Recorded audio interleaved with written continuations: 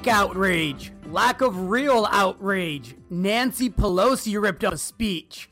Coronavirus whispers of a cure sent the market soaring today. Who needs juniors for torque or leverage when you could just trade Tesla stock?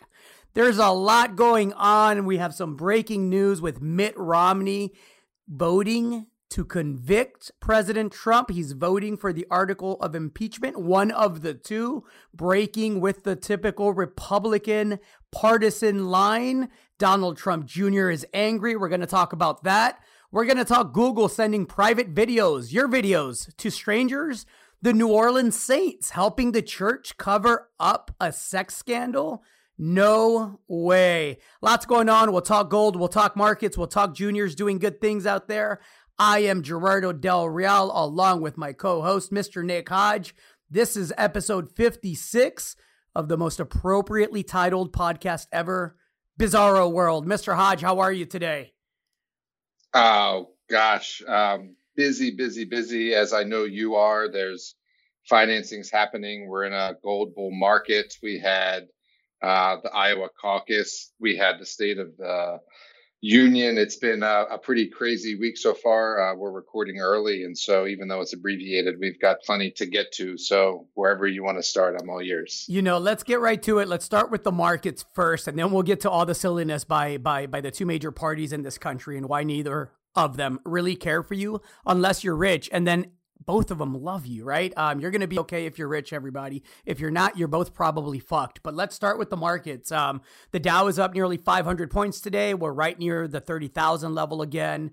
There's whispers of a coronavirus cure. It's affected gold a bit. Gold is down to the 1560 level last time I checked. I'd love to hear your thoughts on whether or not you think bad news is good news now, and good news is great news, and the markets continue higher. Well, it sort of has been for a while, right? When we saw soft earnings or soft GDP, the market would rally. I'm just talking over the past several years now, right? Because it was like, oh, whoever it was, right? Whoever the head of the Federal Reserve was going to cut rates to accommodate the market. And it almost seems as though that's where we're back to now. We talked about the potential for a rate cut this year, likely at the June meeting if it happens, to get spaced out from the election that we're having in November.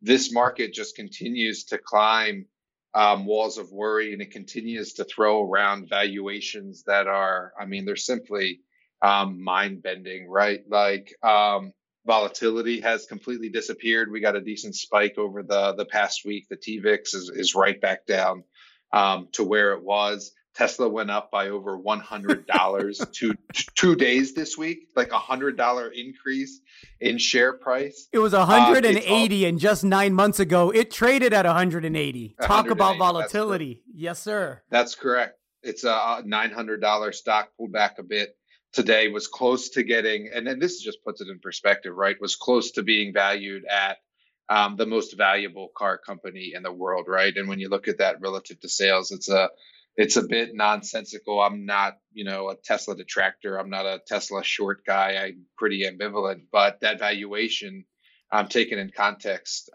is just indicative of all the money that's in the system and why, to your question, the market continues to go straight up. The money's got to go somewhere, and it goes into U.S. equities. It's, Dalio made this pretty clear. It's not that hard to figure out or wrap your head around, and it continues to happen until it won't, right? Agreed. To your Tesla point, it's interesting to me that while Tesla obviously has soared, right? Talk about a painful short if you were on the wrong side of that one. What's interesting to me is that simultaneously, General Motors and Ford stock is down pretty significantly over the last few days. You have to ask the question, did analysts and speculators and funds, big funds, finally ask themselves the question of what the future of vehicles looks like? Because I've said on this podcast and privately that although Elon Musk always overpromises and is always late on those promises, he usually does deliver. It just takes a lot longer than he typically announces. And that's why people say that, he's a fraud or what have you. But it's odd to me that it's not just the short squeeze on the Tesla side of it. It's very real money coming out of the major car makers here in the US and abroad. And, the CEO of Volkswagen has come out and said what we said a few months ago. Tesla's real mile data from their autopilot, and you can disagree with the autopilot labeling all you want, but the real life miles that it's logged puts it above and beyond anybody that wants to compete in the automated cars and electric vehicle space. That's just a fact. It's going to be very difficult for anybody to catch up. And when you start looking ahead with the truck and with semi trucks, electric semi trucks, and all of the different things that he's hinted to, the latest, by the way, is a gigafactory here in Texas. It just makes you wonder, one, why it takes so long for the big money to ask the question, and two, is it now a turning point where we see the Fords and the GMs of the world go the way of trends in the past that just overtook them, the Blockbusters of the world, and we're seeing it with Macy's and a lot of these brick and mortar stores that just aren't practical anymore. The Amazons and the Netflix are the future. Is it that time for Tesla? Oh, that's a big sea change, and I know we don't see the sea changes coming, right? But I have to think with the amount of technology out there and the amount that other automakers are starting to invest in the space, that they'll at least compete and have their own models. I'm not sure who's going to be the leader, but I can certainly see why analysts and big money are turning their attention to Tesla. I mean, did you see the one analyst had like a $1 trillion revenue figure on it in the future on the company? Well, I'll put a link up to it. Pretty crazy. Look, I don't know if they're going to dominate. What I do know is that I'm a trend and a resource guy, and so when the trend comes into focus, I don't really care who's making the car and the battery, because I know that they all need nickel and cobalt and lithium and copper, right? And so that's always been sort of how I view things, even, doing lithium in 2015, or vanadium or beryllium back in the day, or graphite in 2012. That's sort of how I view the world and how I invest in things. So I know I'm giving you a non-answer, and that's because I don't know the answer. And quite frankly, I don't give a fuck. I just know that we're going to need a lot of lithium and cobalt. It's actually a very important point, though. You mentioned the things that, regardless of how this plays out for Tesla, we should be paying attention to, right? What is the trend? What is the mega trend? You coined it as the electrification of everything in a speech at the New Orleans Investment Conference put on by Brian London and his fantastic staff. And you did this back in 2018, if I'm not mistaken. And the bottom line is, whether it's Tesla that wins or Volkswagen or whoever it is, the trend is absolutely clear, everybody. And what's also clear is that significant discoveries of stuff like copper and lithium and these other materials that are going into these battery packs and these cars are few and far between in the scale of what we need to satisfy the future demand. I don't know if Tesla is able to generate $1 trillion in revenue by 2024, but I know even if it's half of that, copper is going to be $4, $5, $6 a pound. Lithium, which, you take a look at the juniors and the majors. I was calling for a lithium bottom in Q4 of 2019, and they've, better lucky than great, right? Lucky call, but it's been an accurate one. I think, those companies are starting to outperform. So, it's definitely the more important point, despite you saying that you didn't give a fuck about, the merit of the question. You actually nailed it right on the head. I think that is the point. The point is, invest in the things that these companies are going to need, because it's much easier to get that part of it right than whether or not Tesla is going to generate $1 trillion in revenue by 2024. That's exactly right. And just like you said, it took the smart money or the big funds or whatever you want to call it to realize sort of what the future is going to be. I haven't seen a real realization yet of what the fundamental building blocks are that are required for that future. And so I think when the market has that aha moment, right, that's why we're contrarians, right? You'll see copper stocks going up like Tesla stocks going up. Absolutely. And in the words of Rick Roll, I'd rather be in the market early than not be in the market when it turns. Fair? What did he say? Because he's jealous of the gains that other people make, or something like that. He doesn't. He's greedy with his profits, and as a capitalist, I can respect that. Let's talk human toll on. We talked about the pullback in copper last week. It's rallied rather significantly this week within the context of the fact that it was at 250 and looking to break down, and now it's sitting there at 260, 261, and it looks like it's got a little wiggle room. But let's talk about the real human toll so far with coronavirus. We said that I thought that within the next month or two, they would find some sort of solution, some cure, some way to isolate it. You made the great point that the regular flu is doing a lot more harm and damage, to the overall population, although we can understand and are very sympathetic to why everybody's reacting to coronavirus the way that they are. It's scary. There is no cure as of now. People don't know exactly what to expect. So we get that. Just some numbers today. It's Wednesday, February the 5th in the late afternoon. There are now more than 24,000 cases as of Wednesday afternoon. Total deaths are now at least 490. Oil has been hit. We talked about that. We talked about copper. Do you think they get a handle on this thing? I mean, I've read that it's exponentially worse than SARS, though the death rate is less. Is there anything there that gives you hope that they get this under control in a timely manner?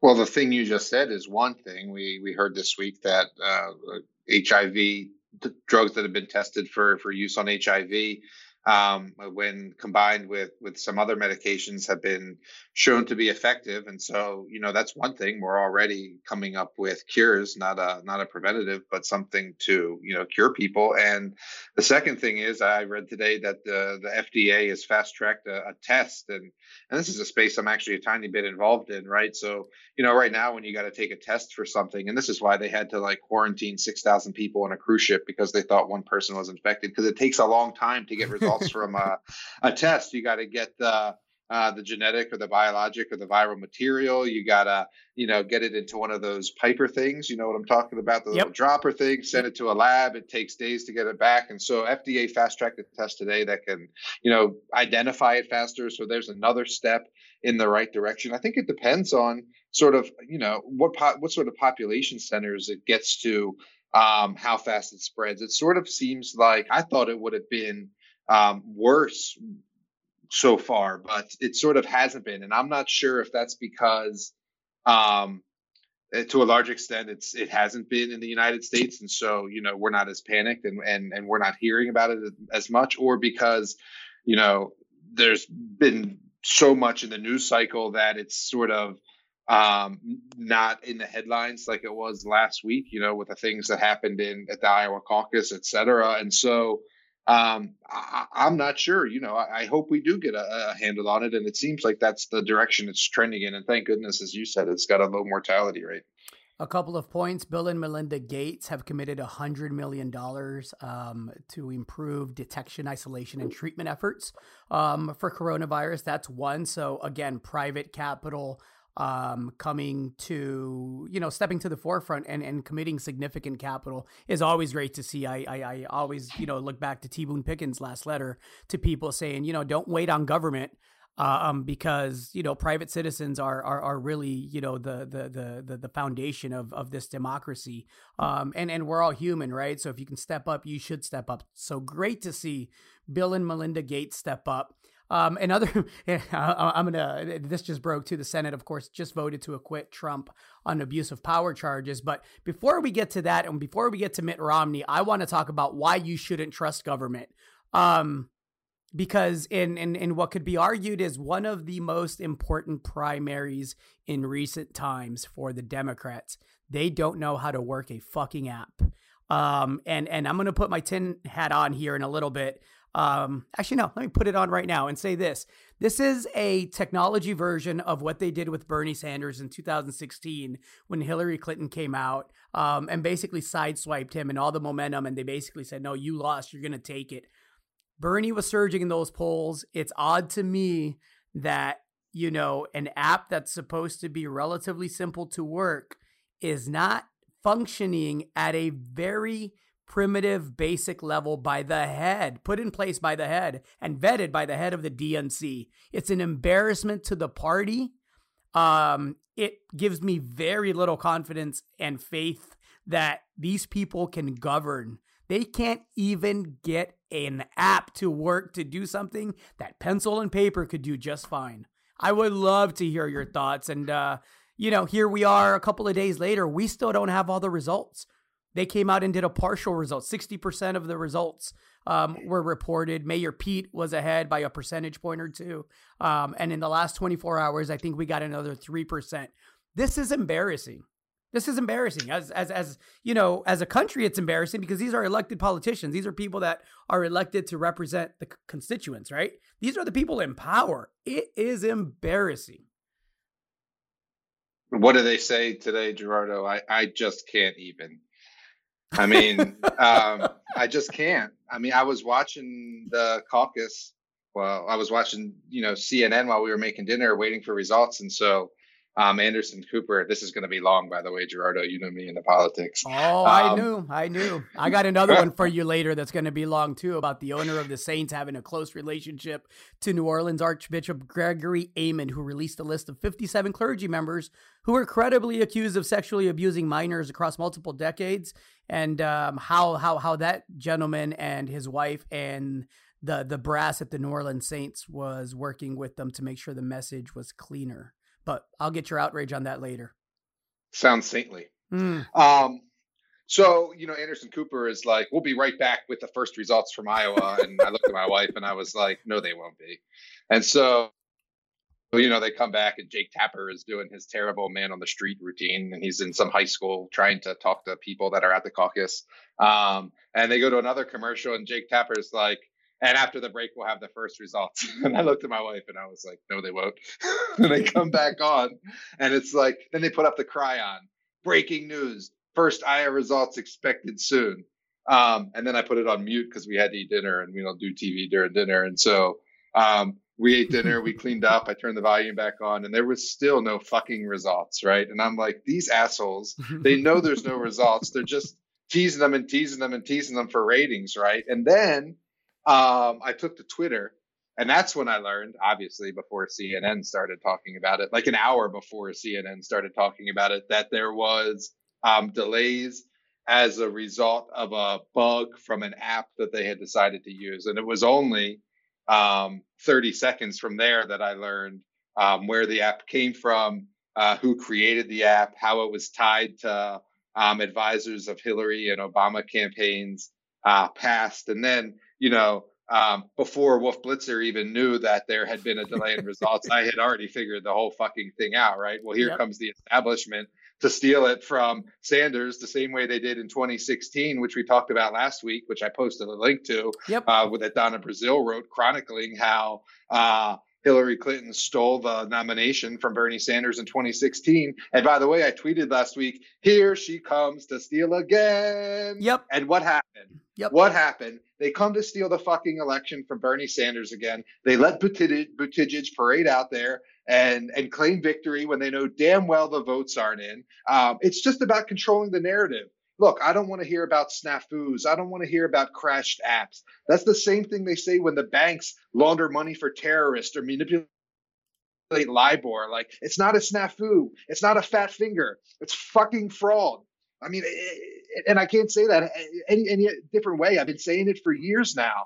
They are not working for you. They are working for themselves and the candidates that they want to win and enact the policies that they want enacted. And it's clearly not Bernie Sanders on the Democratic side. And so they will do anything possible, including crashing the app or using an app designed by someone they know is not pro-Bernie to facilitate the Iowa caucus. And it came crashing down in spectacular fashion. We also talked about recently how the internet lets people see these things so clearly and so quickly, right? And like I just said, before CNN even knew there was a delay, Twitter knew what the fuck was going on. And I think everybody knows what the fuck is going on now. It's clear.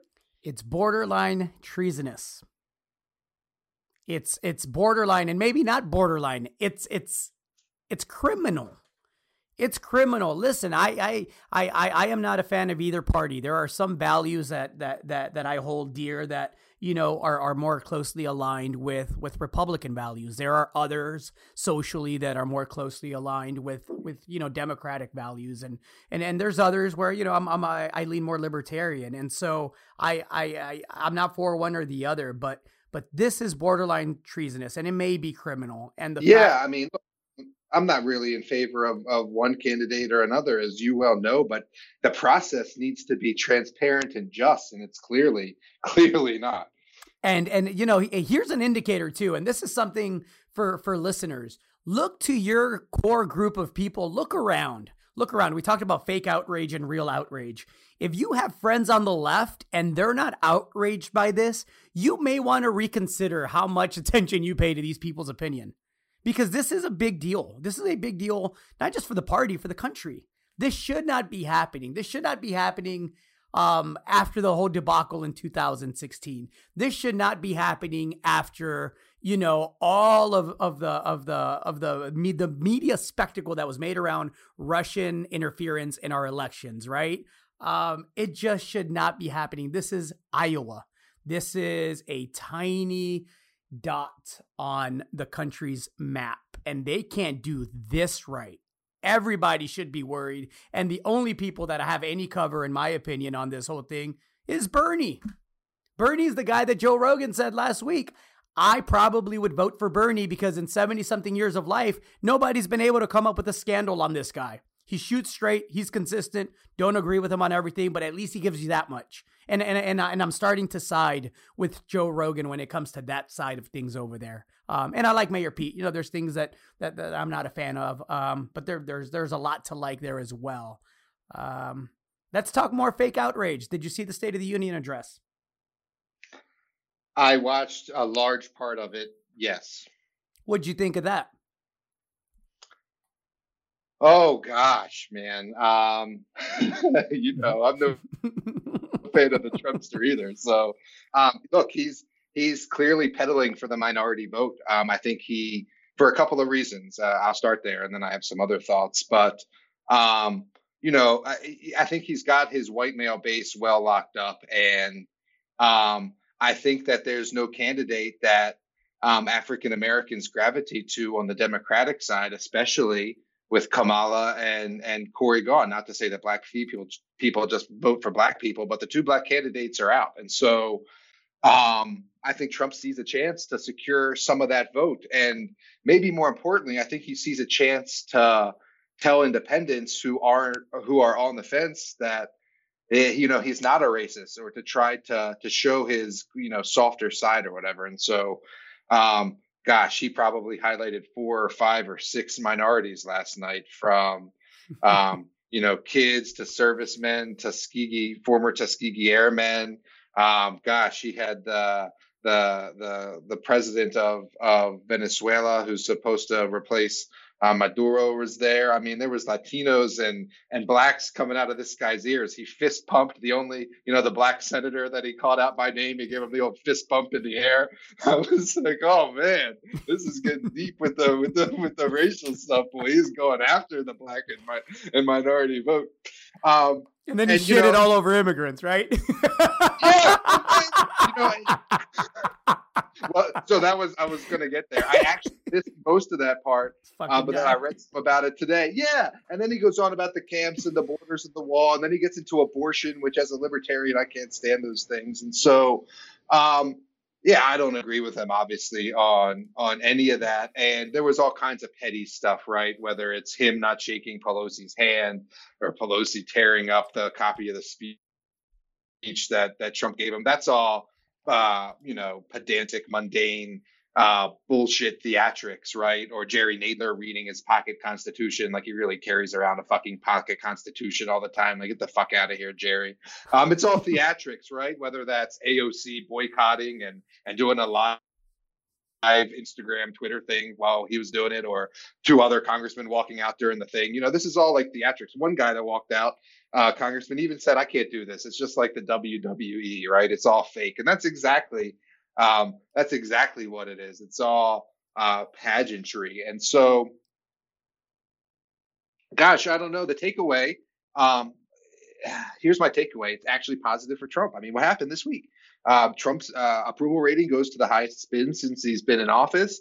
And then even after he gives the speech, I'm listening to the follow up from the governor of Michigan, which I didn't think was that great. But then I'm listening to the pundits, right, the talking heads on Sure. CNN, Sure. Dana Bashes and the Van Jones or whatever, and they're even starting to praise this guy. And I'm thinking to myself, look at this.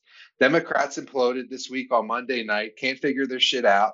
Stuff comes up with the app. The next night, Trump gives the thing, and here you got Dana Bash and Van Jones giving the guy props for his speech. And I'm like, well, man, if the momentum and the shift isn't cemented here, it's like, I mean, we've talked about how we thought Trump was going to win again, but this week, it's for me, it was really like, man, he's got this pretty good right now, right? Agreed. That was my take. My take is 4 more years. That's what, that's what this is. I mean, this is somebody that, I could go on and on. I don't want to rehash the past and talk about him, grabbing women by their private parts and all of this. Like, look, it's all out there. He's shown you who he is, people. So, you can vote your pocketbook, or you could vote your morals, or you could vote your ideology. Vote however you please. You have that right as an American in this country.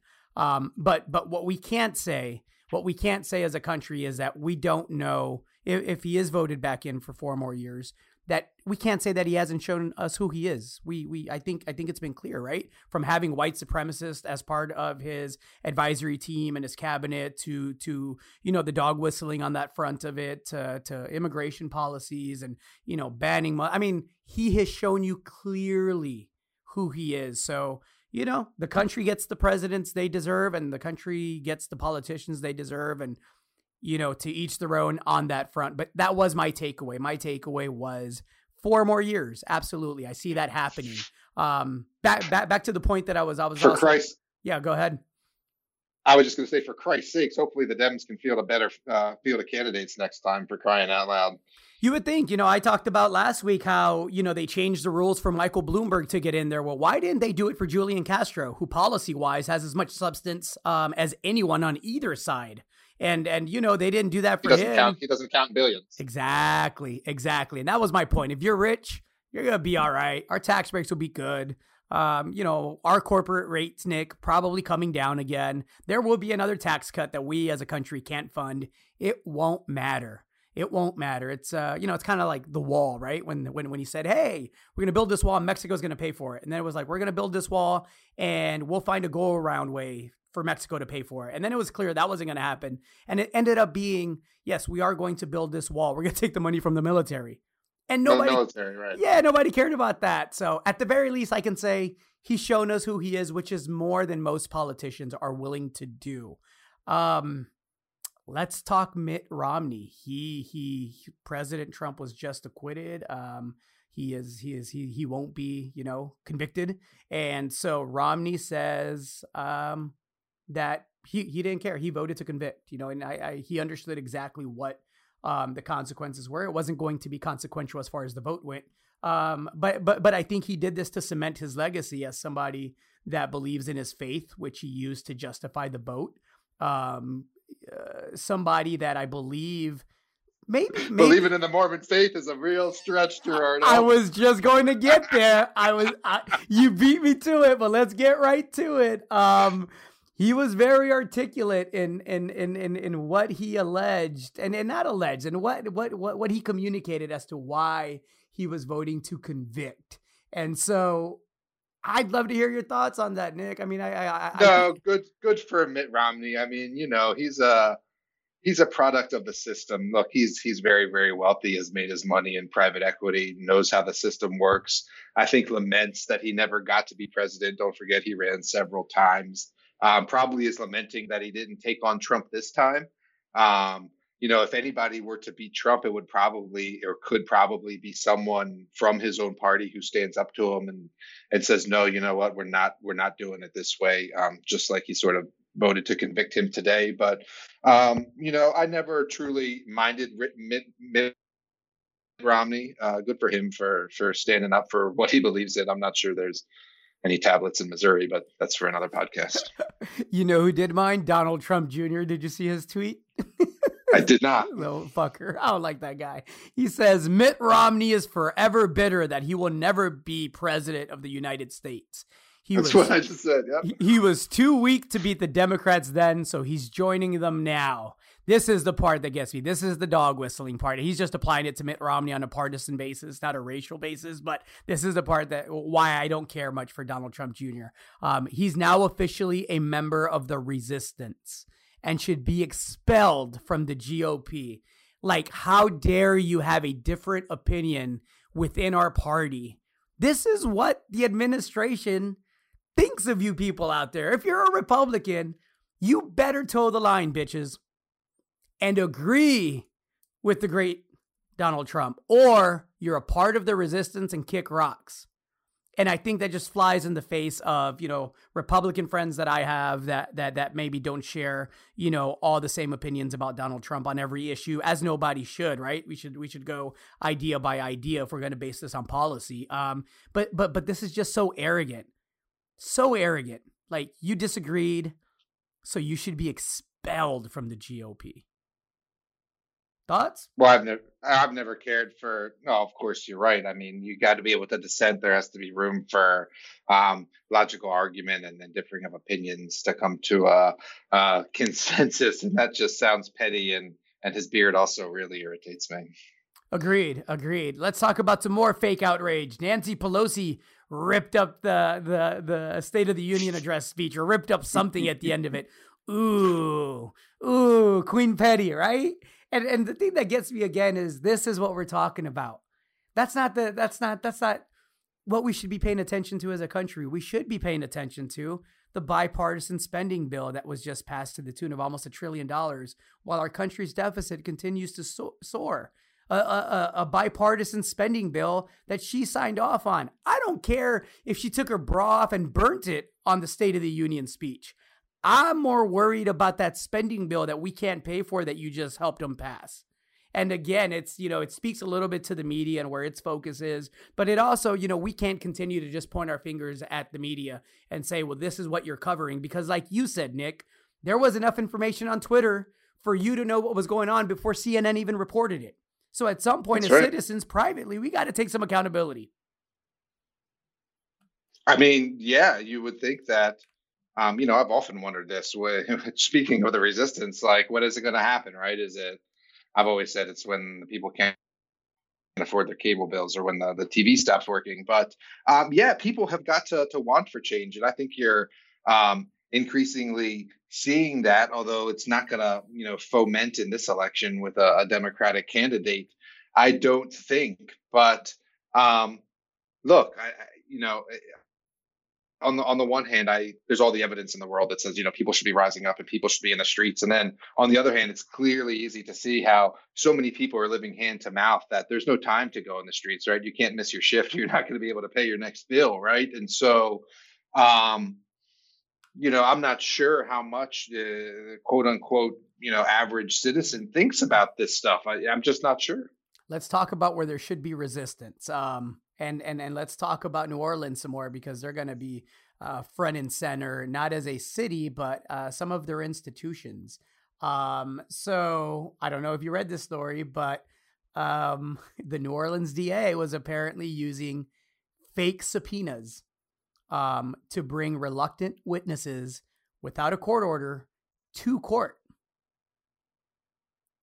They not only were sending fake subpoenas to people to force them to come to court and testify on, matters light and not so light, but they also used subpoenas to jail.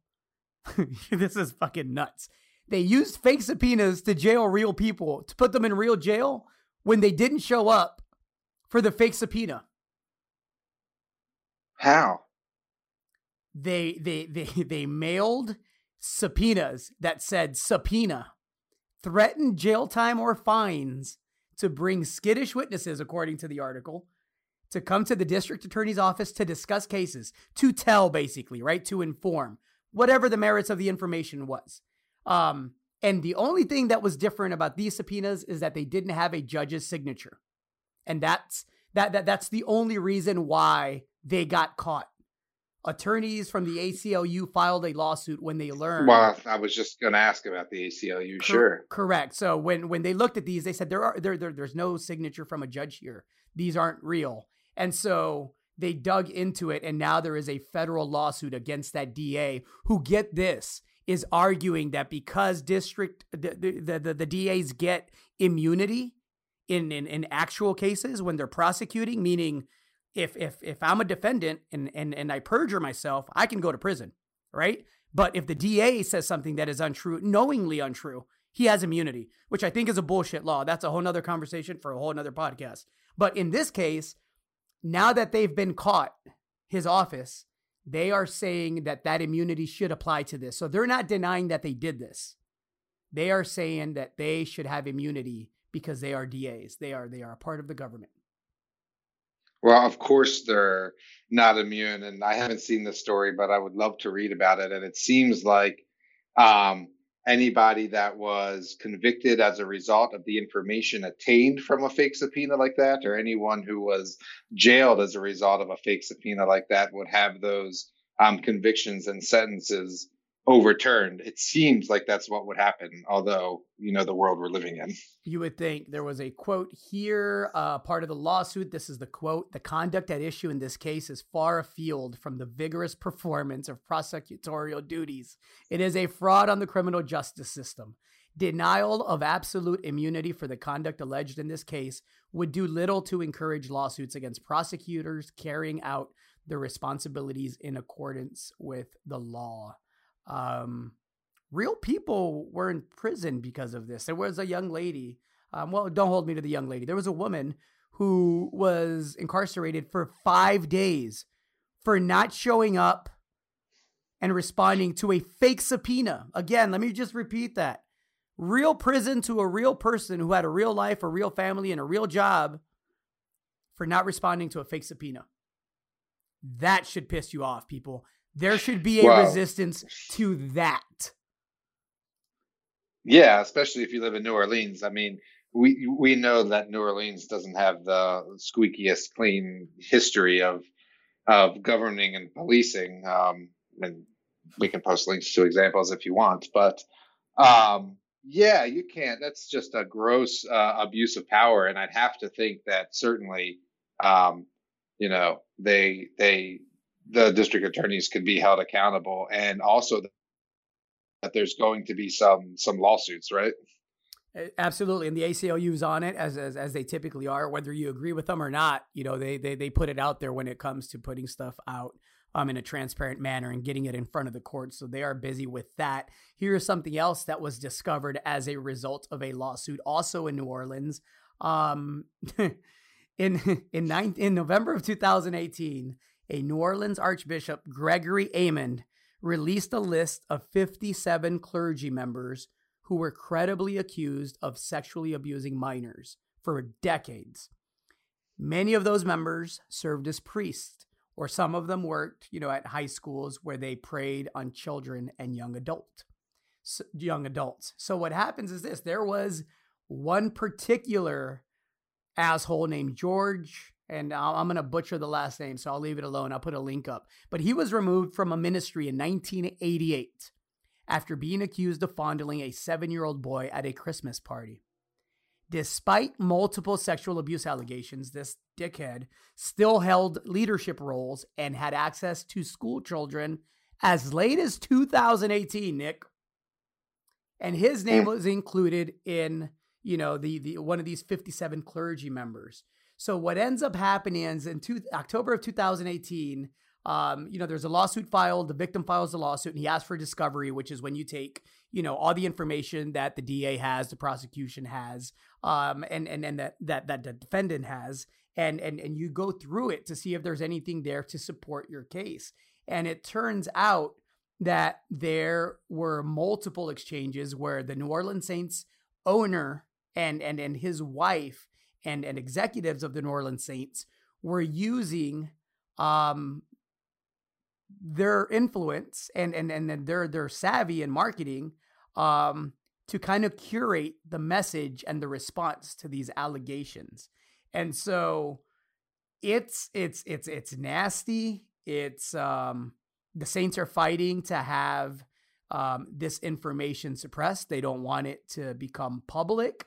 The relationship again is between the priest or the head of the church that released the 57 names and the owner of the New Orleans Saints. They are close friends. They are close family friends. The Saints have donated millions of dollars to the church in New Orleans, and that is all fine and dandy. I just have a real hard time reconciling that they are advising someone on how to message the abuse. And yeah. Any thoughts there, Nick?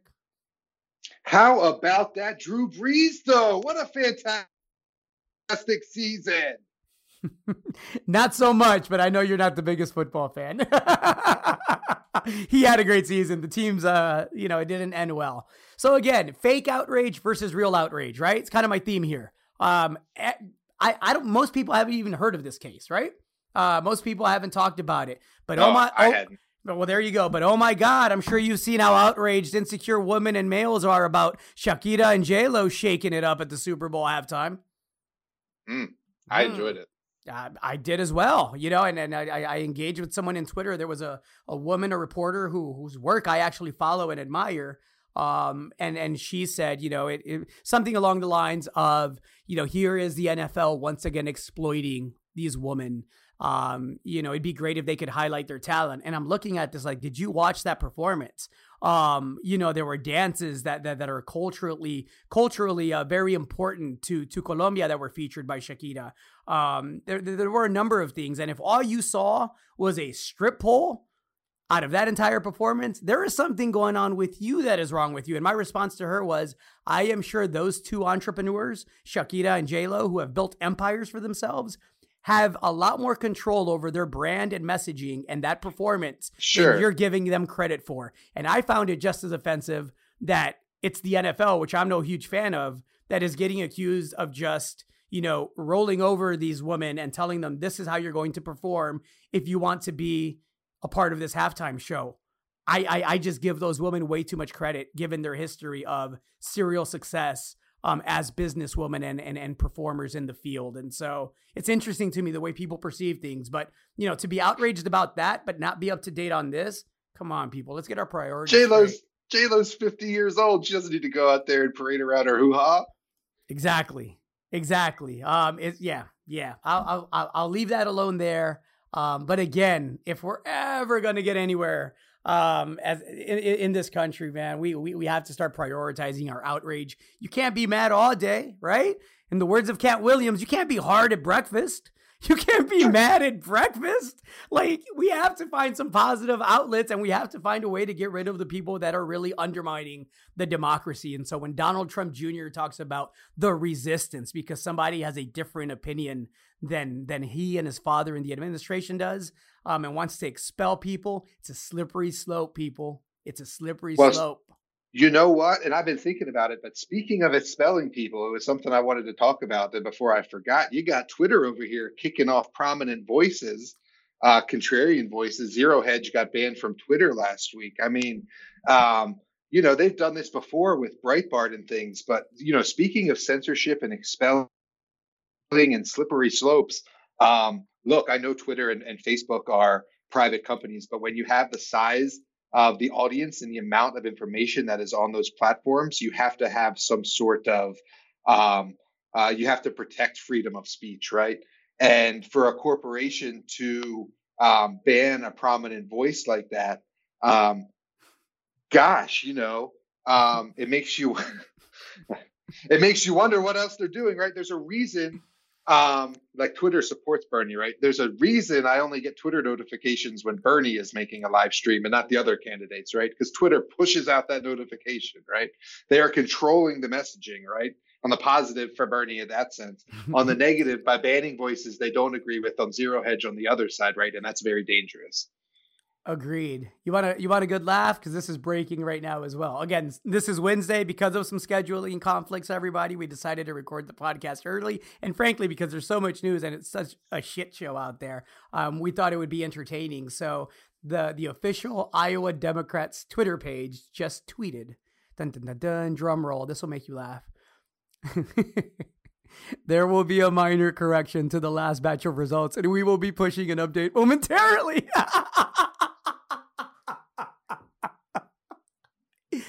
Oh, funny. I mean, funny, not funny. oh, it's certainly not funny that, there's look, there's no way Buttigieg won this thing, man. There's just not. But there was a coin toss. Oh, incredible as well. With nobody verifying who if it was heads or tails. Did you see that? Yeah. The guy who flipped it said what it was. It wasn't independently verified. He was just like heads. My guy won. Now I'm gonna hide it and put it back in my pocket. Y'all can go fuck off with your democracy. Who you think you're talking to? Or the Democrats? Oh man! Or the Democrats? One last thing for you, and I like to speak to both major parties on this podcast as often as possible. So one more point. I'm going to put links up to this. I won't put a link up to the outrage over Jay-Z and Beyonce sitting during the national anthem. In fairness to Mr. Jay-Z, he said, "Look, we, Rock Nation, the company that he owns, put on the Super Bowl halftime show. Both Shakira and J-Lo were clients of the management firm." He said, "I meant no disrespect. It was not a silent protest. I protest in different ways. The performance itself had some protest elements, but we didn't sit to protest. We were just going over the performance. You could argue it's disrespectful. You could argue it wasn't. My challenge to you people on the right is this. If you felt that was disrespectful and you thought that was beneath the flag, you are super entitled to that opinion. However, I'm also going to put a link up to Mr. Trump at a Super Bowl party later that day, pretending to lead the band, tapping people on the back, pointing at people, laughing, all during the national anthem. So again, if you are outraged at Mr. Sean Carter and Beyonce Knowles Carter sitting during the national anthem, you have that right. However, if you are offended by that and are not offended by Mr. Trump acting like a 12-year-old while someone is singing the national anthem again, we should have some consistency in our outrage, or maybe we should just find better things to be mad about. And I'll leave a little bit of both. Little bit of both, right? Little bit of both. Quick question for you, Mr. Hodge. Yep. Why the fuck is Japan building coal plants? Oh, Jesus Christ. I wish I knew. For the same reason that Germany is burning lignite coal and shutting down their nukes. It doesn't make any sense, right? So I don't have the full details. This was a story I just saw today that said Japan is building new coal plants at breakneck pace.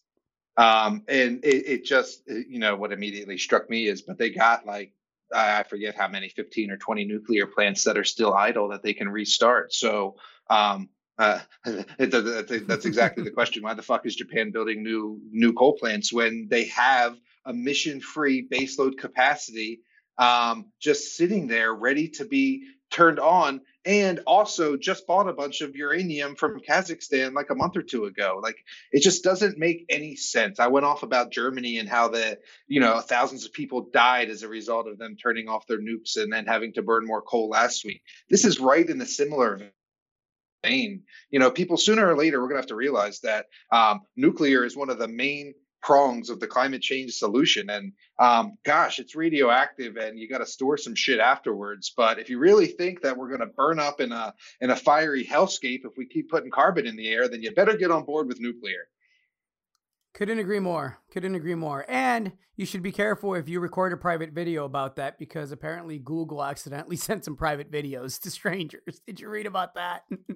I did not, but it wouldn't surprise me given the things we talk about on this podcast. Last week we talked about how the antivirus company was selling all your private browsing history. And so for something private to end up where it's not supposed to be is not a stretch, right? Yeah. And Google admitted to it. They said fewer than 0.01% of people, and we don't know how many those are, by the way, who exported data during the time period of November 21st and November 25th were affected by a bug, a glitch, that accidentally... Right, a snafu that accidentally sent some users private videos to strangers. So, again, just you should be very aware of what you're putting out there, people. It is, in the words of Edward Snowden, forever. So let's leave that there. Let's go back to the markets. There was some good news this week. It seems like we have a market in the metal space, specifically gold right now, Nick. Companies are busy raising money. They're doing so much quicker than they have in the past, bigger amounts than they have in the past. There are companies out there that are rewarding shareholders by putting that money to work in an accretive way. I have to highlight Revival Gold, who had a very, very positive news release earlier this week on February the 3rd. The company announced that, as we had said in podcasts past and in our newsletters, we thought the company was on its way towards 3 million ounces. They're right there at it in all categories. 1.35 million ounces of gold in the indicated category, 1.64 million ounces of gold in the inferred category. A lot of good work being done by that team. The stock has been on a bit of a run. Complete transparency and disclosure. Shareholder, love the management team. They're sponsors of Resource Stock Digest. We also happen to cover them in the newsletter. There's a reason for that. That team delivers, and despite the recent run up in the share price, it's still undervalued relative to its peers. If you take the most recent metrics on a per gold ounce valuation basis. Anything to say? Anything to add to that, Nick? I want to make sure that we highlight the good guys and the good teams that are doing good work in the space, as we often get into the stuff that isn't so good and the not so good guys and gals. Well, I think you said it. They're now at 3 million ounces. They're targeting 5 million ounces. The conceptual target for the mill they're contemplating would make them the 5th largest gold producer in the U.S. They got a nice little 600,000 ounce leachable resource there, which is what the market and analysts and people like you and I have always liked, a quick path to production. I'm especially keen, and accredited investors who follow me finance the story at 30 cents. Stock hit 84, 85 cents this week. So that's a good thing. We also had warrants that I exercised at 45 cents. So you are fancy. Look at you making money in a bear market. Sometimes, Gerardo. But look, that's what happens with good projects. And look, I mean, with good people in good jurisdictions, with good share structures, the things we talk about all the time, right? Hugh Agro brought in Diane Garrett. I know she's not there anymore, but it was just, and it continues to be a fantastic project, a brownfield project, a project that can deliver ounces to producers who need to replenish reserves, which is sort of like the mantra of the company, right? And so, yeah, it's checked off all the boxes, and they've executed, and it's gone well. That's how it's supposed to work. That's how it's supposed to work, although from what I've seen, it rarely does. A couple of more important points I want to highlight. They have a very significant infrastructure advantage. And what I mean by that is they have, a leach plant, they have electricity, they have power, they have water, they have everything in place for a restart on the heap leach material. And they outlined a potential restart scenario. They're going to get to work on a PEA to see what the economics of that would look like. So that is one point that I wanted to make sure was communicated well. I think it's often not understood just how much the infrastructure is worth there. It's almost worth, I would argue, as much as their current market cap, despite the current run up, right? So that's the first point. The second point is you and I were on several site visits out there, and what was clear to me is that there is significant community support for this project. And that's important. All of the questions that I received when I was out there, and this is over a year or so ago, were not, how can they come in here and do this? It's, do you think they'll come in and do it again? Because of course, Bear Track is a past producing project. And frankly, a lot of the team that put that project into production and did so responsibly is still a part of the now Revival Gold team. And there's a lot of goodwill there that has endeared that community to Revival Gold. Does that mean there won't be NGOs that write an article from New York that say, you can't do this, you got to stop it, it's going to harm, whatever? No, of course not. We always know that there's people out there that don't care about the facts, and that, there's going to be opposition, and there may be, valid opposition as there always is. But overall, the impression that I got, community support is top notch for this project. Well, just ask Midas. There's always going to be opposition, even when you're going to clean up the site and leave it better than you found it. seem to find a reason to oppose you, right? Agreed. Well, we talked gold, we talked copper, we talked Tesla, we talked about why both parties are full of clowns. Anything else that you want to add, Mr. Hodge? No, I have a positive story, but we're at an hour. I've been saving it for 2 weeks. It won't hurt to let it linger there for one more. I need a positive story. You want the positive story? I want the positive story, please. By all means, it's a great way to end the podcast. So, do you know what an albatross is? In what sense? And it's a word. I know it has multiple meanings. The bird. Correct. Yes. It's a giant seabird. It's like 20 or 30 pounds, like a big bird, right? And they fly for a long, long ways, tens of thousands of miles out into the middle of the ocean, and soar around. And so, I love scientists. I do. And this group of scientists, researchers, thought up a way to catch poachers, to catch fishing boats that are operating without a license or that are overfishing. And here's how they did it. They put a little tiny 2-ounce monitor on these albatrosses and let them track 2 different kinds of signals that boats are supposed to emit. Radar, and then this other one, which is like a tracking beacon, which if you're a commercial fishing boat, you're supposed to have a tracking beacon. So authorities and regulators know where you're doing your fishing, etc. Right.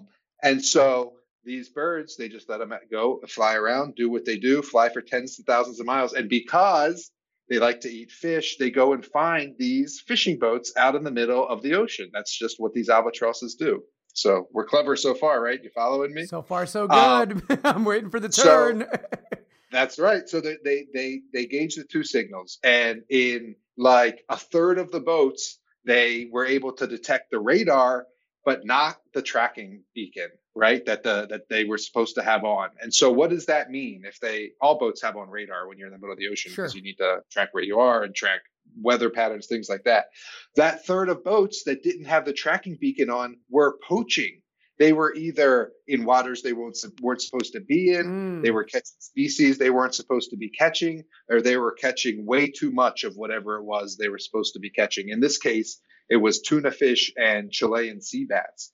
And so by using these birds, by using nature, and these birds want to go find fishing boats out in the middle of nowhere, and a little bit of human ingenuity thinking, how can we use this to catch poachers? They were able to identify all these boats, like a lot of boats that were poaching millions and millions of pounds of illegal fish. And I thought that was just clever as heck. I think that's incredible. And I hope that the universe deals with the people that were poaching these beautiful birds. You know what? You're going to love this. You're going to love this. In the comment section of the article, which was on the New York Times, there were You read the comments, Nick? I normally don't, but for some reason they were like in the sidebar on this one. I don't know why. They trick you. Yeah, I normally don't read the comments. But people were upset that the scientists did this. How dare you strap something to a bird? That was like the outrage, right? It's like, get the fuck out of here, right? Like, you can't be mad all the Again, everybody, we have to focus the outrage. The resistance should be focused. I'll leave it on that note. Mr. Hodge, it's been a delight as always. We should be back to our regularly scheduled schedule within the next week or two. In the meantime, have yourself a great week. Be kind to each other. Get mad about the right things. Don't be afraid to disagree. It's healthy. Just do it like a civil human. Anything else you want to add, Nick? That's it. Have a good week. Have a good one, everybody. Go check out Revival Gold. It's hot right now. See ya.